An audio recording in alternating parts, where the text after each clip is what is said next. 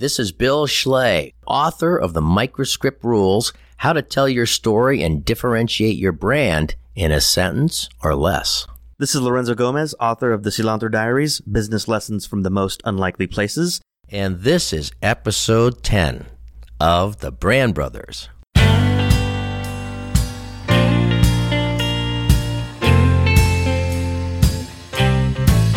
And now, almost live from the branding capital of the world, San Antonio, Texas, the city that's won Miss Congeniality at the Miss America pageant 7 years in a row, it's The Brand Brothers Season 2, starring Bill Schley and Lorenzo Gomez. They're on a mission to fight the forces of fake branding so you can have great branding.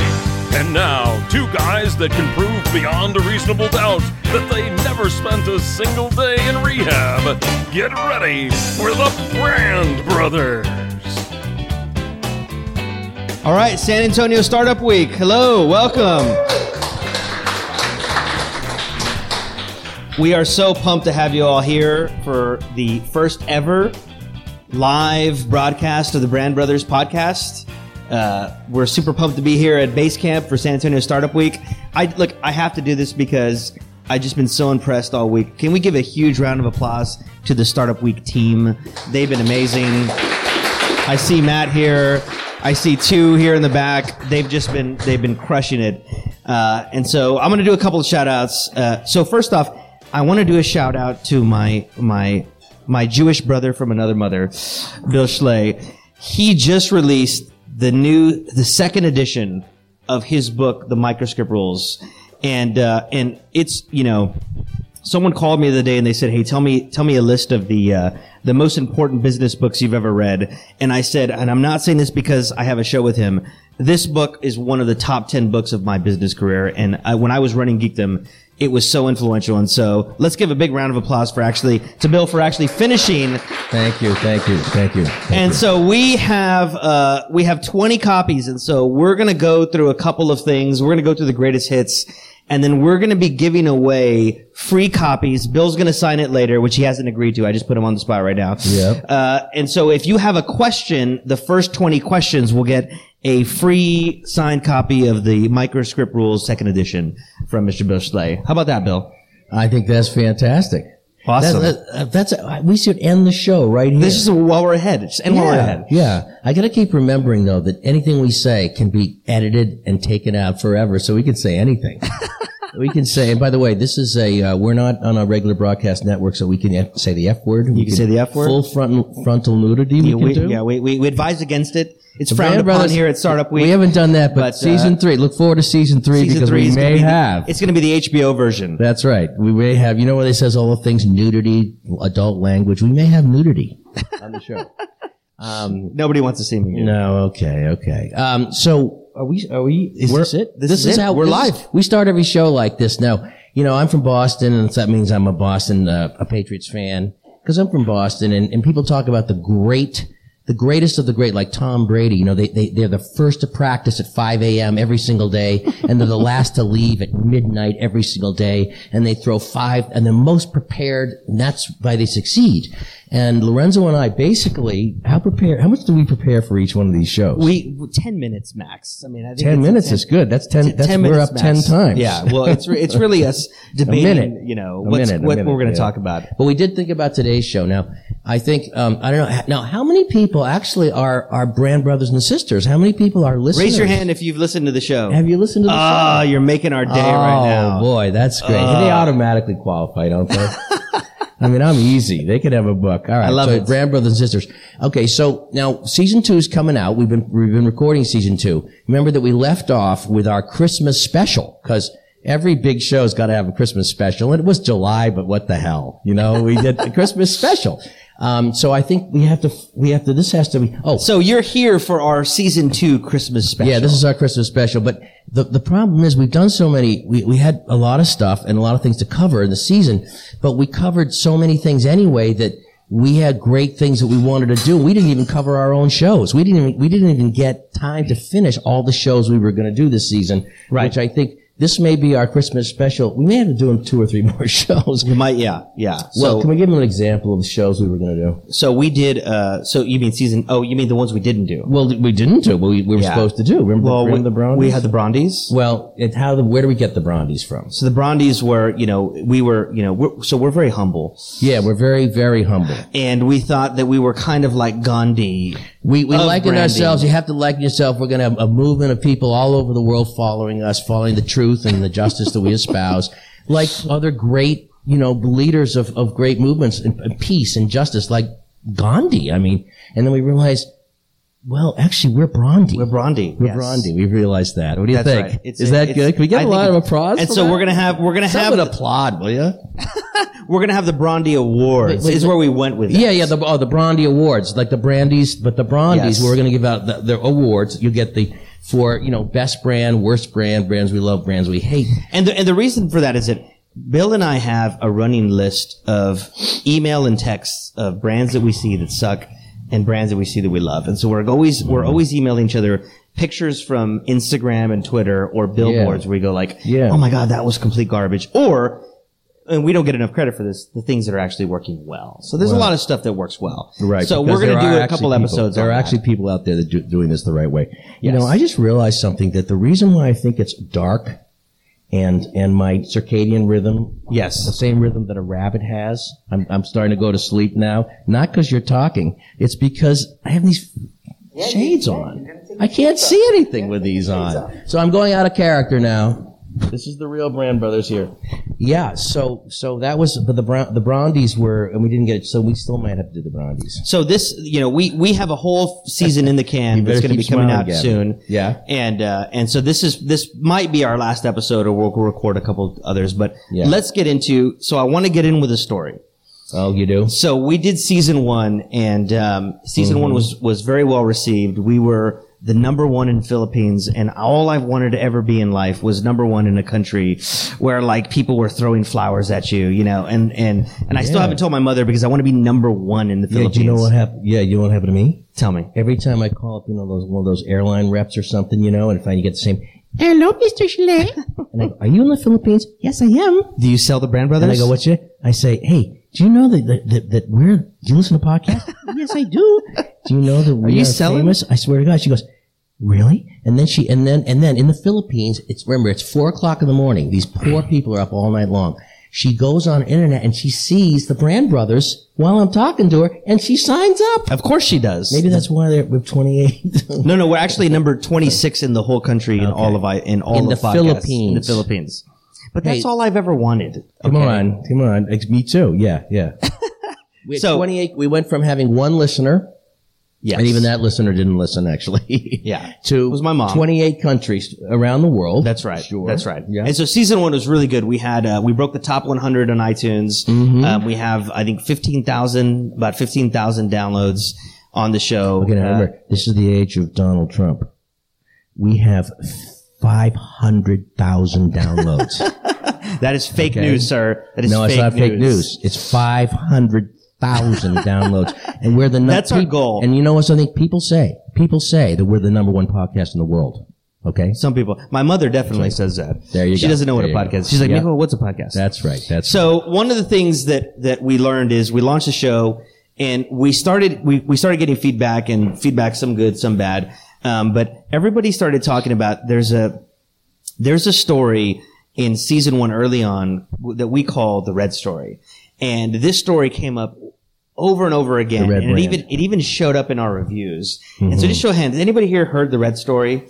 The Red Brand. Okay, the Red Brand. So what I wanted to do is I wanted to kick off the show with you retelling the Red Brand, because the first time that you told me that story, I really loved it, and apparently the world loves it too. And I think that this was a classic example of why we started the show. Why we started the show was to help people that were getting duped by fake branders. We're on a mission from God. For what reason, Lorenzo?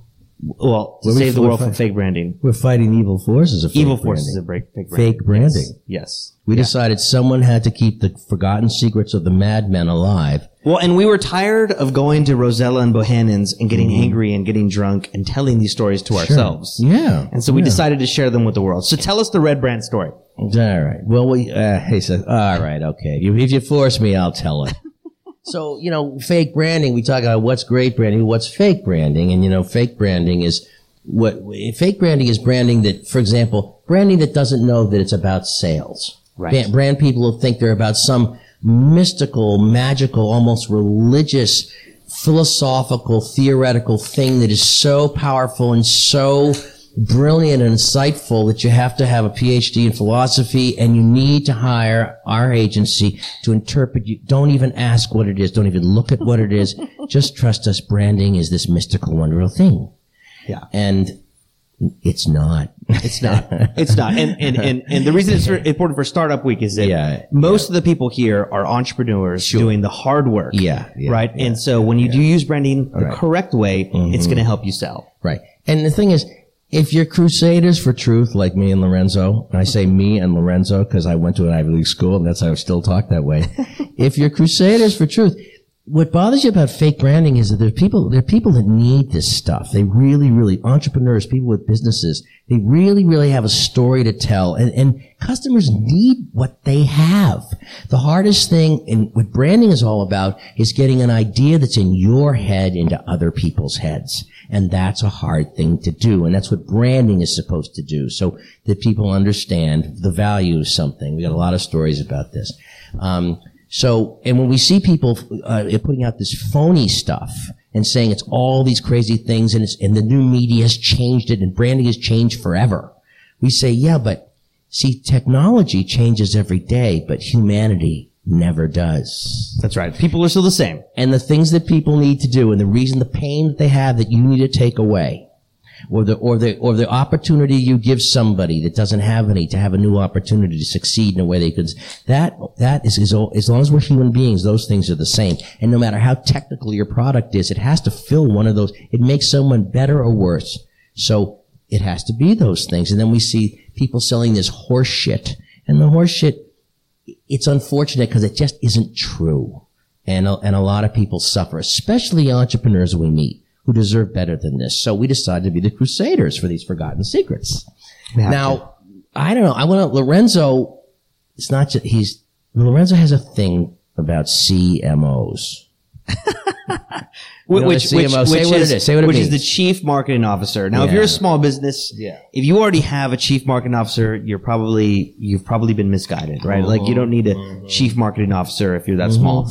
And so, but we've encountered chief marketing officers, and it's not to say that they're bad. There's lots of great ones out there. They're not bad. But we've just encountered a lot of bad ones. Well, they're managers, but they're executors if they're good. In other words, they get stuff done, and they're managers. But in terms of being creative or strategic, not necessarily. Matter of fact, a lot of times, not at all. Yeah. Well, the bigger the company, you're taking a lot of risk as the CMO. Yes. And most people in big companies don't want to take risks, right? Yeah. There's an old saying that says, you never get fired for hiring IBM. Yes. Right? Because they're the safe choice, right? Yep. And so a chief marketing officer that's going to roll out a radical USP is really putting themselves, in a position of danger. Right. And so, and then there was a company that you worked with. I worked with several giant Fortune 500 global companies. I worked with one of the biggest pharmaceutical companies in the world. I worked with the biggest supermarket company in the world outside of Texas. This is before I even knew about Texas.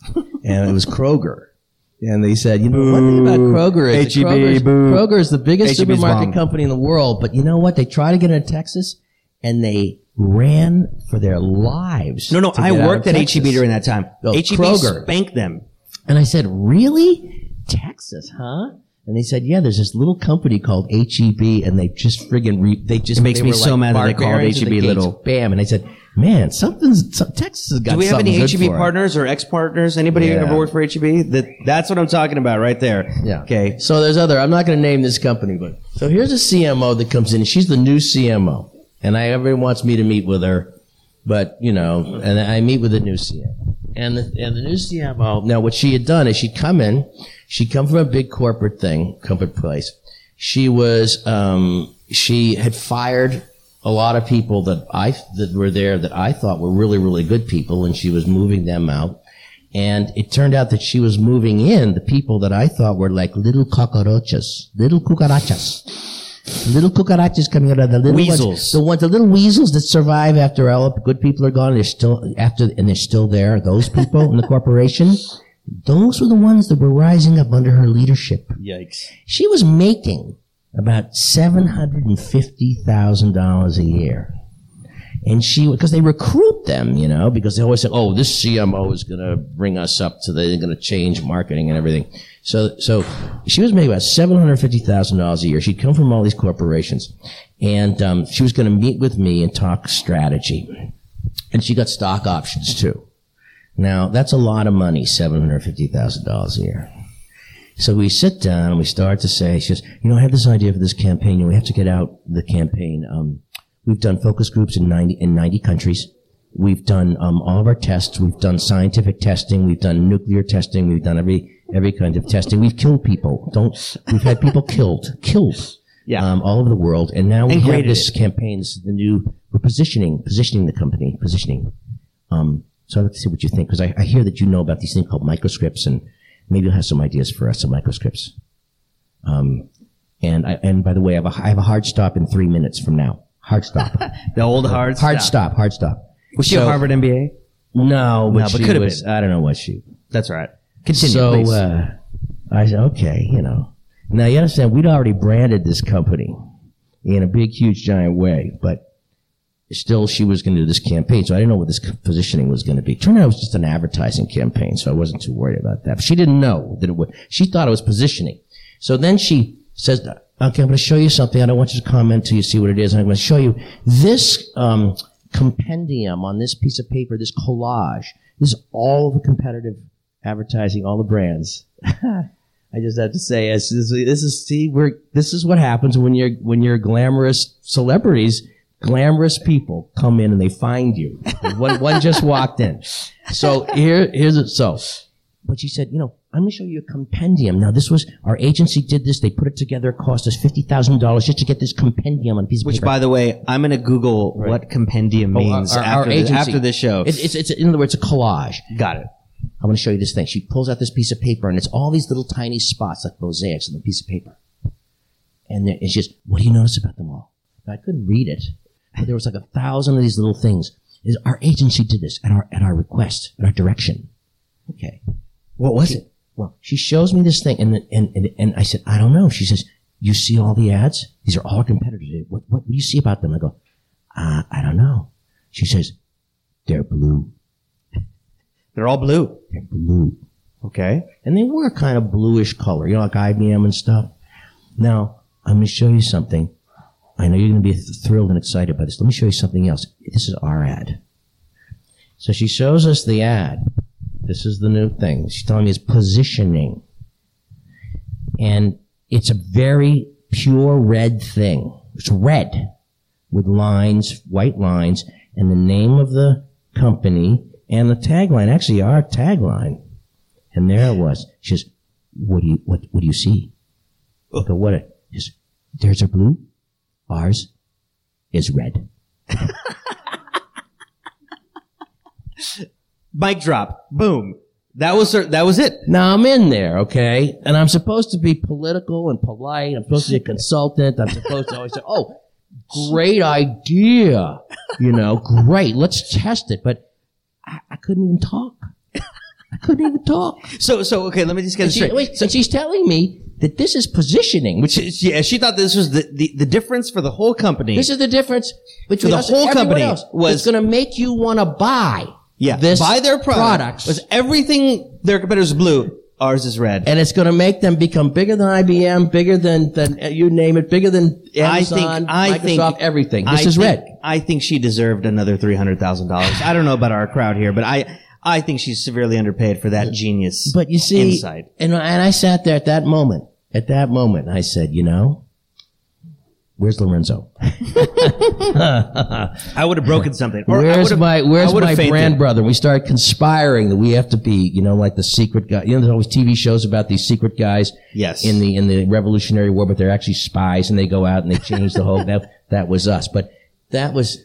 It may not have been as good as you, but it was still a Red Brand story. But let's talk about why we hate that story. Why we love and hate that story. The reason is that here you have this really highly paid woman that is paid to help get leads, to position the company where there's a real difference, to get leads for the sales guys. Positioning is a difference that only you can own. That's right. And you own that like a little piece of real estate in the mind. Right. You own that difference. And what pisses us off is that no sales guy at that company is going to go, man, thank God for that red campaign, because the phones are ringing and people are going, I can't get enough of that red campaign. Yeah. Give me your product, right? And the reason that story I think resonates is that so much of fake branding out there is stories like the red campaign, where people are peddling things that are not really branding or stuff. What is it that you say?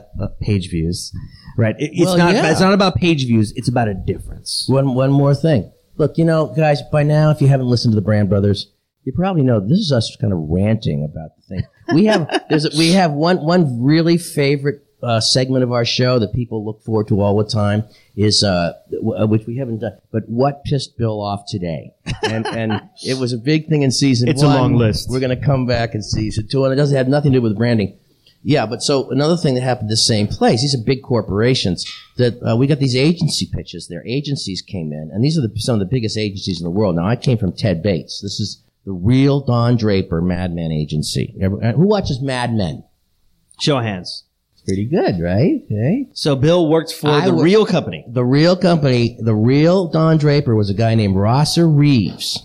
And if you go to our website, you can see about this, but he wrote a book called Reality and Advertising. He's the guy that invented something called the USP, unique selling proposition, which we call the dominant selling idea, but same thing, which is also its positioning. When Bill says we, it's really him. No.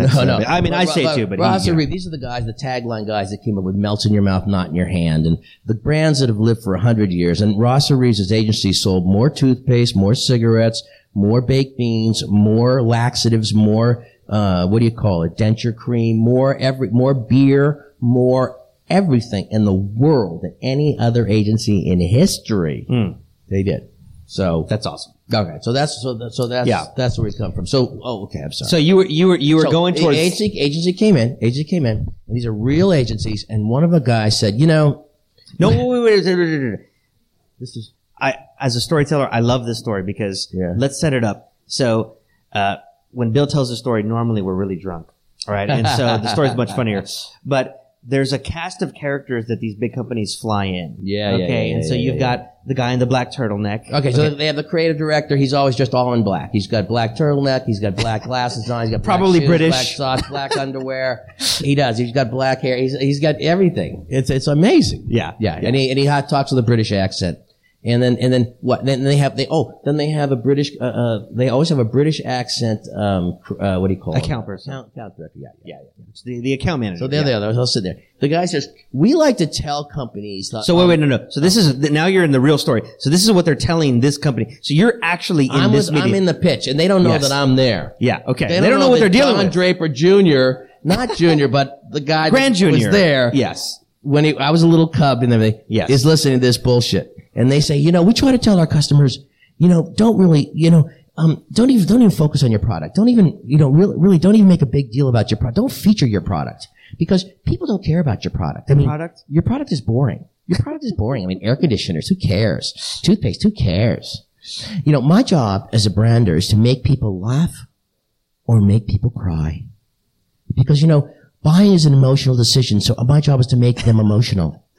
And then when I do make them emotional, even though they have no idea what the product is, but I make them emotional, then, you'll get tens of millions of page views. Our customers get millions of page views.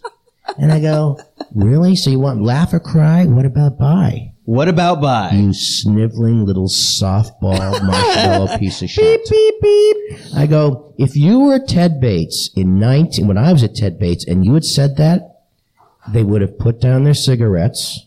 because they are, and their scotch bottles, they would have walked over to the window on the 29th floor. They would have held you down. They would have taken a chair, broken the window, and thrown you out.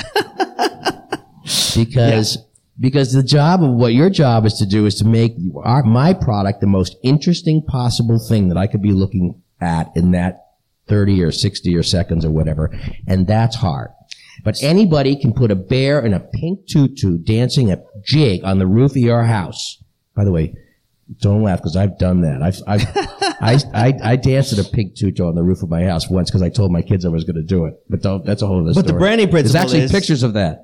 Yes, but you can put a bear in a pink tutu on the roof of your house, and the whole town will come out to watch that bear. But nobody's going to buy your house. Right. That's so the key. I can light a cat on fire and send them out across Route 10, which we would never condone. Well, I wouldn't ever because I love kitties. I love kitties. But, yeah.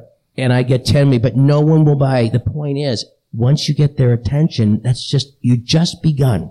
Now you have to give people a reason to buy this thing.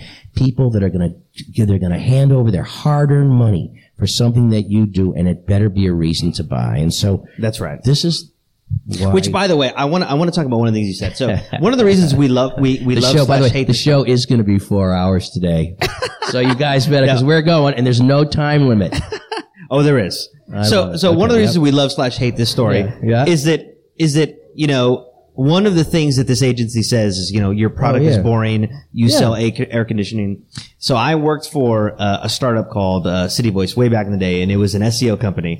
And when I was there, our number one customer was an air conditioning company.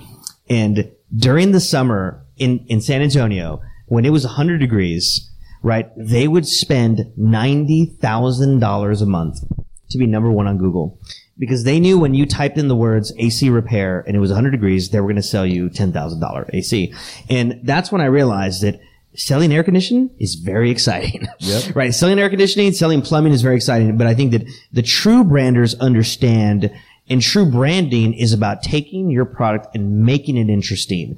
And these agencies, and this is really our campaign against fake branding, is that there's this whole notion that the art is more important than the product, and that the art is about the art and not about the sales pitch. And for all the entrepreneurs in this room, your product is the most important thing in your life. And so our mission is to help you make it the most important thing in your life so that you can sell your product to someone else. That is really the mission we're on. And that's when we hear these stories, we kind of black out and get in rage strokes and then go drink a bunch of alcohol. And it's what we have to do. The other thing is that, you have to, no matter how good your product is, and a lot of technology startups, technology people, a lot of engineers, people believe their product is wonderful and great, and they believe it's a better product, so people are automatically going to buy because, something, if you build a better mousetrap, the world beats a path to your door. That's a famous old phrase, a microscript. The problem is, in reality, if you build a better mousetrap, the world thinks you're a pain in the ass, and they want you to go away. And the reason is their old mousetrap works just fine. They've got 1,000 people already using it. It doesn't break. They're not at any risk. And the guy who's in charge of that thing has a safe, secure job, and he doesn't have to buy anything new. To buy something new, even if it's better in one way, he knows that there might be a lot of ways that it's not exactly perfect, because no product is perfect. And so he knows there's a risk to buy anything new, no matter how good it looks at first. There's a buying risk. And his risk is he will lose his job if he makes a bad decision. That's right. And therefore, you have a better mousetrap. You've got this great piece of software, this great app, but you have to sell it to people. You have to get them over the fear of buying. And therefore, you have to have an idea of a difference. And see, this idea of a difference, we call the dominant selling idea. This one thing that you do that nobody else does, and every company has one if you know where to look. This idea of a difference, a little story about that difference, because every brand is really a little story. There's a story about once there was a problem, a company came along to fix it. They did this, and now the world has changed.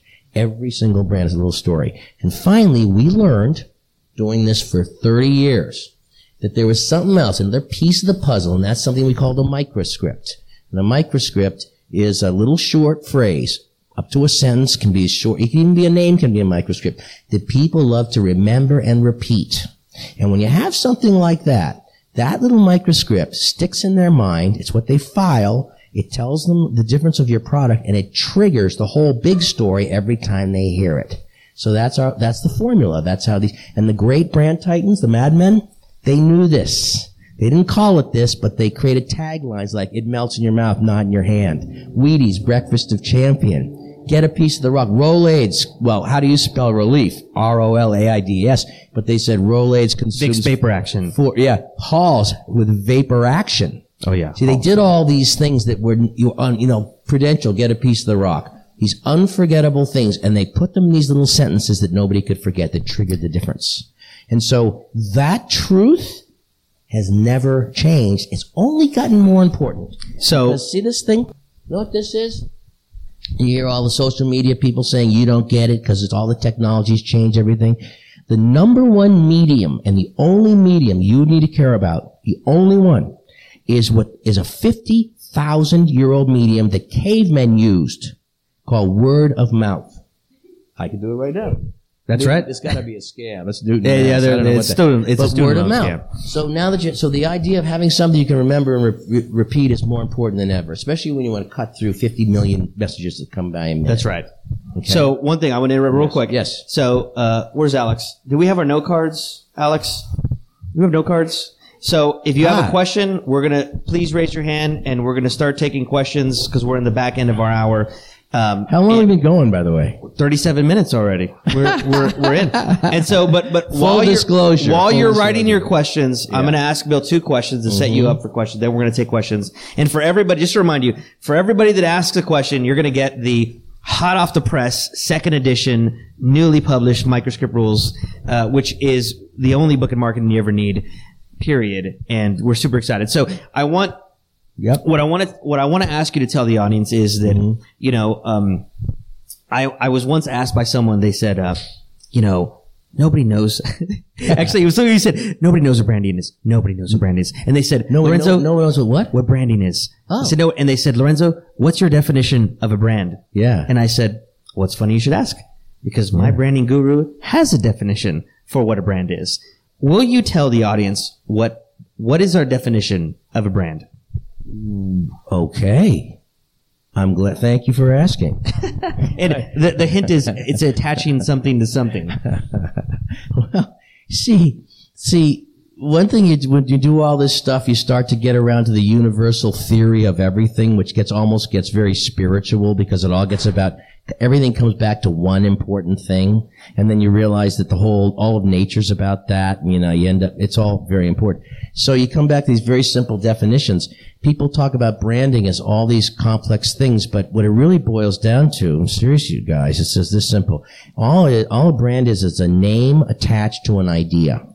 Now let's just stop. That's how simple it is. I love this, because most people will pass by that. And it's such a revolutionary idea. It's a name. It's an idea attached to a name. And I think that it's an idea attached to a name. And I think that what I love about it is that, like, you take Nike. I always thought that Nike was the swoosh. Nike was the just do it. But the idea is that the world's most successful, amazing athletes are the ones that wear our shoes. Right? That's the idea. Right. That they've attached their name to. And so here's what else happens. Because the brain does this automatically. Because if you read the book, the first chapter is about these little heuristics called rules of thumb. What happens is, at times of mortal danger, if anyone's ever been in mortal danger, like my favorite one is, you're taking a selfie with the bear cub, and you realize that the mother just noticed that you're holding her bear cub. That's a moment when things get simple. You know what I mean? Or your plane's on fire. It just went on fire, and things are simple now. There's a parachute at the door. Everything is simple. Priorities get straight. Because what happens is, what the brain does is, at that kind of moment, it throws out all the data. It says the simple message wins. It wants the least amount of data possible to make the best decision. It says too much data makes us dumber. And by the way, that's why the CMOs screw up so much. Because what they do is, we go out, a giant corporation, we figure out their brand positioning in 1 week, then they go test it. And they get so much data from the test, they forget even what the questions were. This really is true. So you need to get down to the simple message wins, and that's why people like these little microscripts and like these little taglines, right?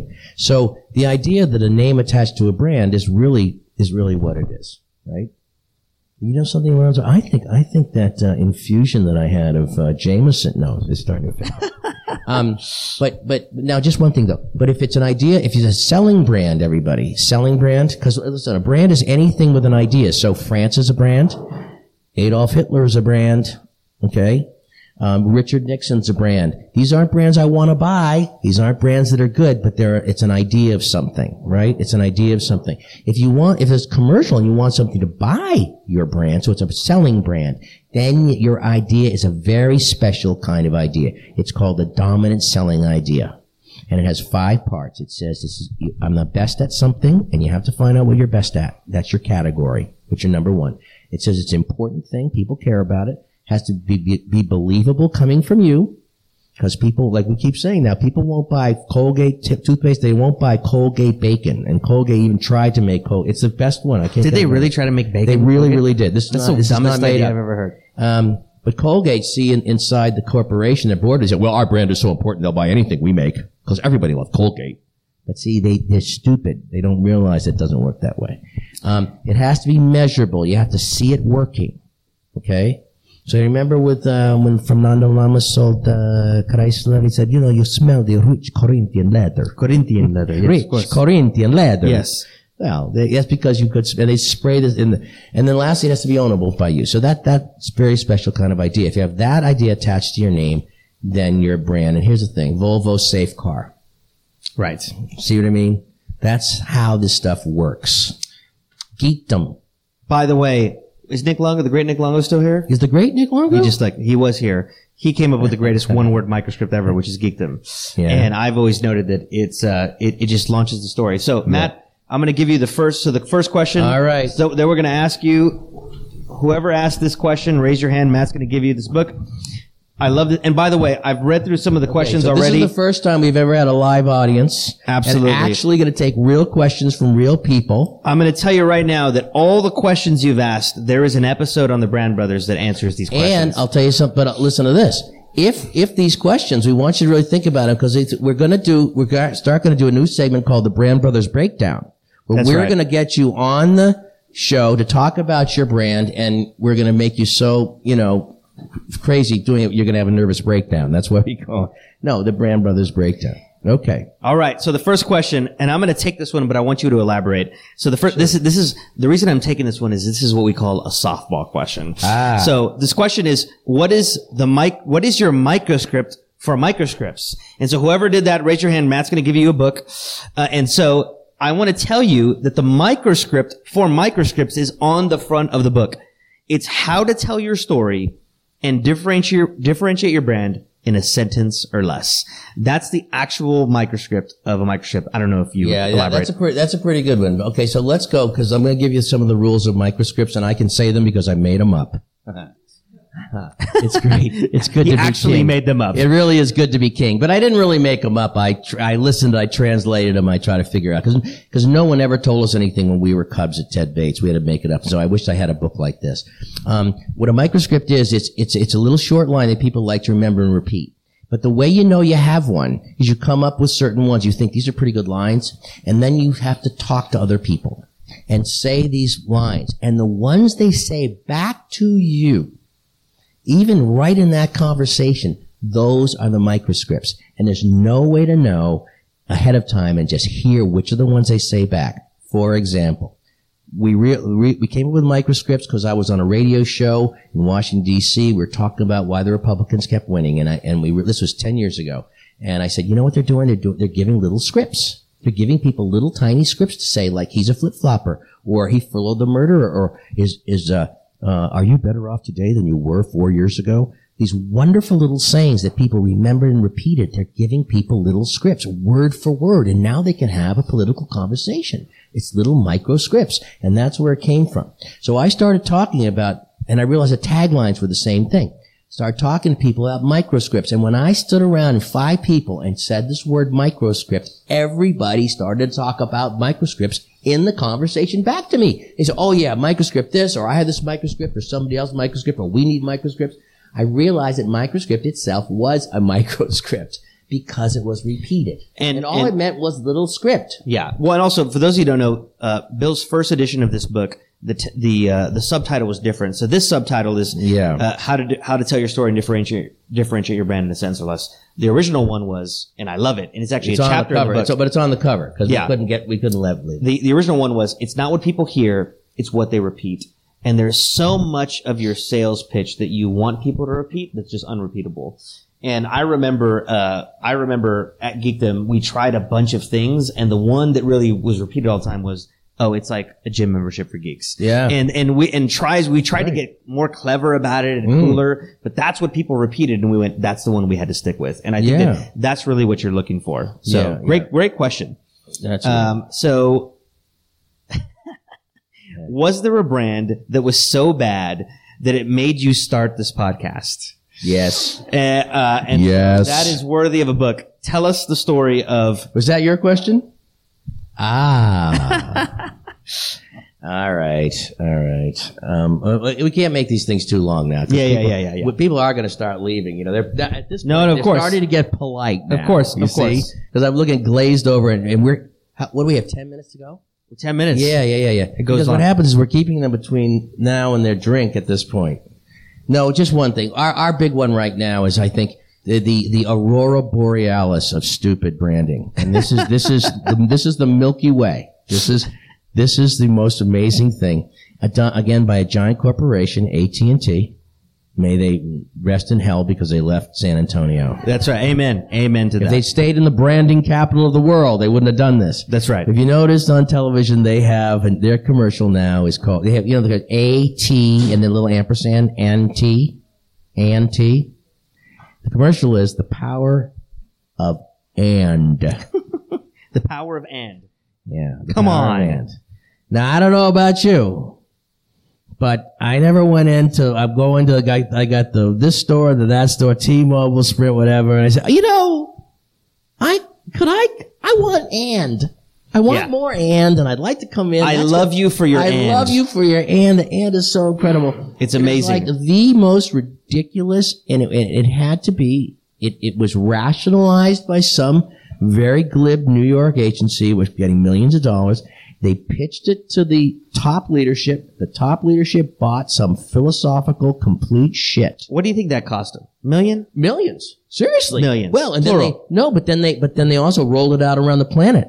Yeah. So it cost millions and millions. But honestly, listen, let's say you own your own business. Remember the Aflac duck? My first book, what I wanted to do is have me standing there with a roast Aflac duck on a platter. About to serve it for Thanksgiving and say, here's your Aflac duck. Because the thing is, they get commercials on TV forever, but no one knew what Aflac. I bet no one here could tell you what Aflac is. You've all heard Aflac. Yeah, it's insurance. What kind of insurance? I mean, everything's insurance. Do you know what kind of insurance it is? Oh, okay, Andy, come on. Don't you think by now, though, after 10 years and hundreds of millions of dollars of advertising, you might know what the difference is and what it actually is? No one knows. See, I wouldn't do that if I had their money, but. Right. Okay. Right. So that's the thing. If you had a company and you were desperate, every last dollar of your life and your existence was in that company, your blood, sweat, and tears, would you say, really the difference is and? Yeah. That's why you should buy me. Exactly. I mean, that's what's so silly about that stuff. And one more, this is a big point. Yeah. Everybody thinks, okay, I can't do this because I don't have millions and hundreds of millions of dollars of budget to be on Super Bowl commercials. That's actually your advantage because you see the big corporations most of the time do advertising that's so bad and so terrible because they have to go through 9 layers of committees, 17 bureaucracies, 15 different compliance officers. Then they have to go through a new thing. With the department that controls the costs? They have another, and they get all the way up to the chairman. You got to go through legal. They get to a chairman who's only there because he's the best politician there ever was, and he never took a risk in his life. And you know what they come up with? The power of possible. That's a real true story. Do you know what that is? They don't even know what that is. Power of possible. They come with a passion to make a difference. Whereas you guys come up with stuff like, incredible stuff like, all the little ones, like the On-Time Plumber. What are all the ones? Like Yeti, for example. Yeah. Yeti, a couple little kids, built stronger, holds ice longer. Yeah. Or the pork one. What's the pork one that we hate? There's a million of them. The pork one is, that we hate? Get inspired. Be inspired. Oh, yeah. Pork was the other white meat, which put them on the map. That was a real positioning and a real reframe. See, they told a different story. They said, what you think is something else. Pork is the other white meat. Pork went crazy. They got a new CMO, and they changed it to pork. Be inspired. Womp womp. Chicken can make that claim. I'm inspired by salmon, Chickens, really? I'm inspired by Spam. Okay, so keep going. Okay, wait, so another question. You see, we're very passionate about this. This is actually very good. Which is why we're both going to go and have the rest of our drinks after this. That's right. Okay, right across the street. So whoever asked the question, get ready for a free book. What are some of the reasons a company should rebrand? And I'm going to set you up for this one.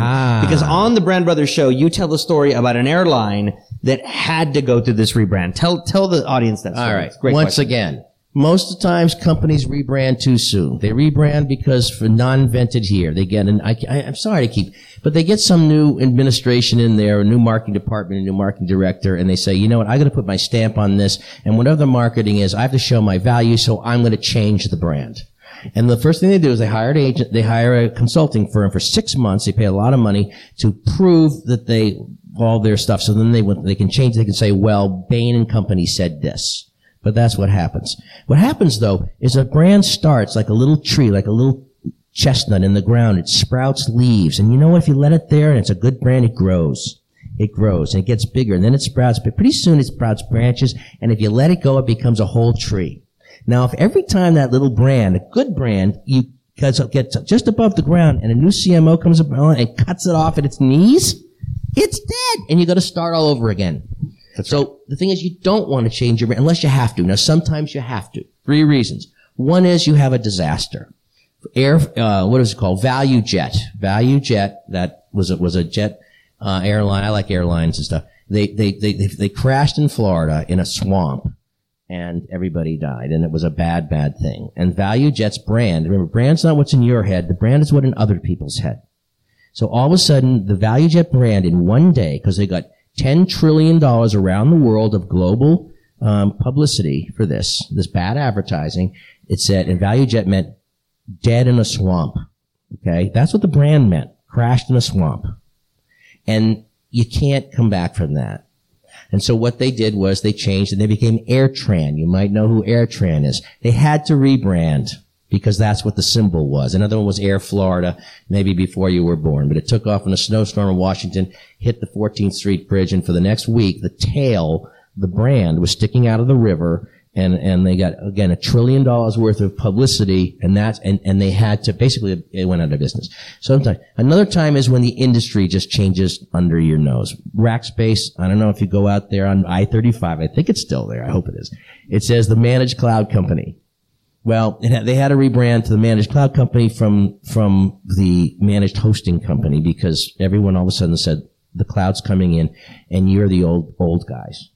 And they had to switch, and so they had to rebrand for that reason. So there are some reasons why you just have to. Occasionally, too, a company says, we want to reach a whole new level of, vision, and so they do it for that reason. But you want to only rebrand. It should be the last resort. Okay. Next, right. I'm sorry. That's right. We keep going. Anything else? Any other questions? Are we? So we're actually at time. Are we? Can I just do one thing? I wanted to give you guys some comedy. This is only going to be 1 minute over. Go for it. Brett's my friend. I know Brett.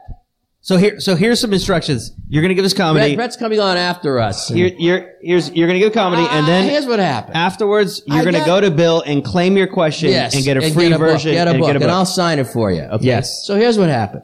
I wanted to write a top 10 list. The top 10 ways you know your brand's not working. How about that? Oh God, this could go badly or great. And I figured, can I write this? I'm so nervous right now. And then I got this call and that call, and then I had another call, an emergency, and everything else, and then I only got 5. Okay, so these are I didn't have time for the other 5. So this is the top 5 ways you know your brand's not working. Okay, here's one. Number 10.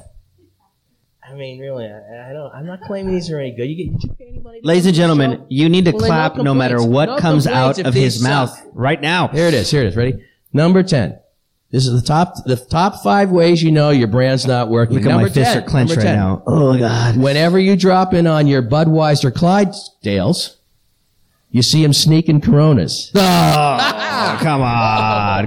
Fake clap, everyone. Fake clap. Working. You know it's not working if the Clydesdales are drinking Corona. Just stop right there. Stop. No, keep going. Have you ever seen the Clydesdales? Yeah, right? of course. The world famous Clydesdales. They drink Corona. This is not going to get more awkward. Number 9. You know your brand's not working if passengers affectionately refer to your cruise line as those death ships. Oh, another round of applause. The great Bill Schley. Okay, number 8.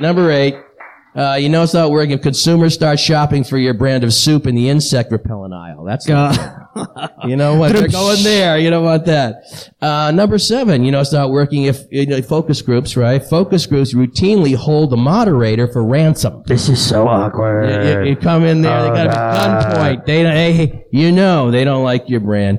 And it's 5 o'clock, ladies and gentlemen. The last one, if you don't, number 1 is. It's, because you haven't listened to the Brand Brothers. Hey, that's a good one. There you go. All right. There you go. Everybody, thank you for coming. We appreciate it. Thank you. Check out the Brand Brothers on iTunes today. Right. And also, come get your free book. Hey, Brand Brothers Nation. Great news. Our newest book is finally here. Want a quick way to know more about branding than even Lorenzo or I know? And how to use it right now? Well, just grab a copy or download The Microscript Rules, how to tell your story or differentiate your brand in a sentence or less. Best-selling author Jason Jennings called it one of the most important books you'll read in your lifetime. And if you're one of the first 20 who send us the picture holding up the book, we'll send you a Brand Brothers t-shirt free. Order the award-winning books on branding and strategy by the Brand Brothers, or to contact us directly, visit us at brandbrothersshow.com. And as always, find other episodes of this show on Apple Podcasts, Google Play for Android, and YouTube. Also, you can find the Brand Brothers Show on Spotify, TuneIn, and Stitcher Radio, or any of your other favorite podcast apps. The Brand Brothers Show is presented by Geekdom Media. Executive producers are Lorenzo Gomez, Bill Schley, John Largent, and Jason Barrera. The Brand Brothers Show is produced by Game Day Media.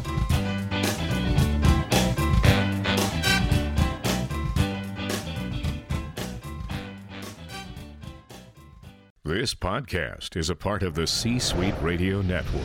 For more top business podcasts, visit c-suiteradio.com.